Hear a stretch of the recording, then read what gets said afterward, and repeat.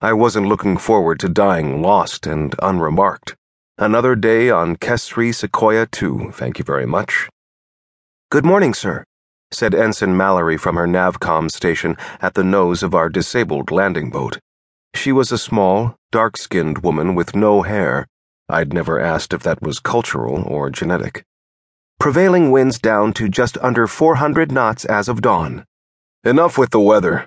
I coughed the night's allergies loose.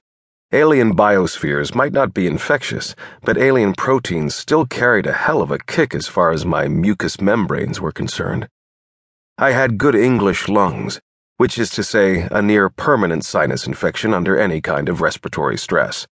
And we'd given up on full air recycling weeks ago in the name of power management, with the quantum transfer chamber damaged in our uncontrolled final descent.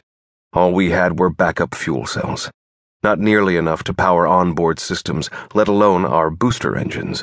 The emergency stores were full of all kinds of interesting but worthless items like water purifiers, spools of bucky wire, and inflatable tents.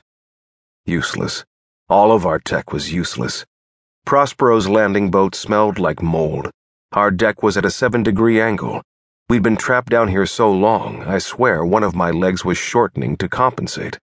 Mallory glanced back at the display. "I'm sure you know best, sir,"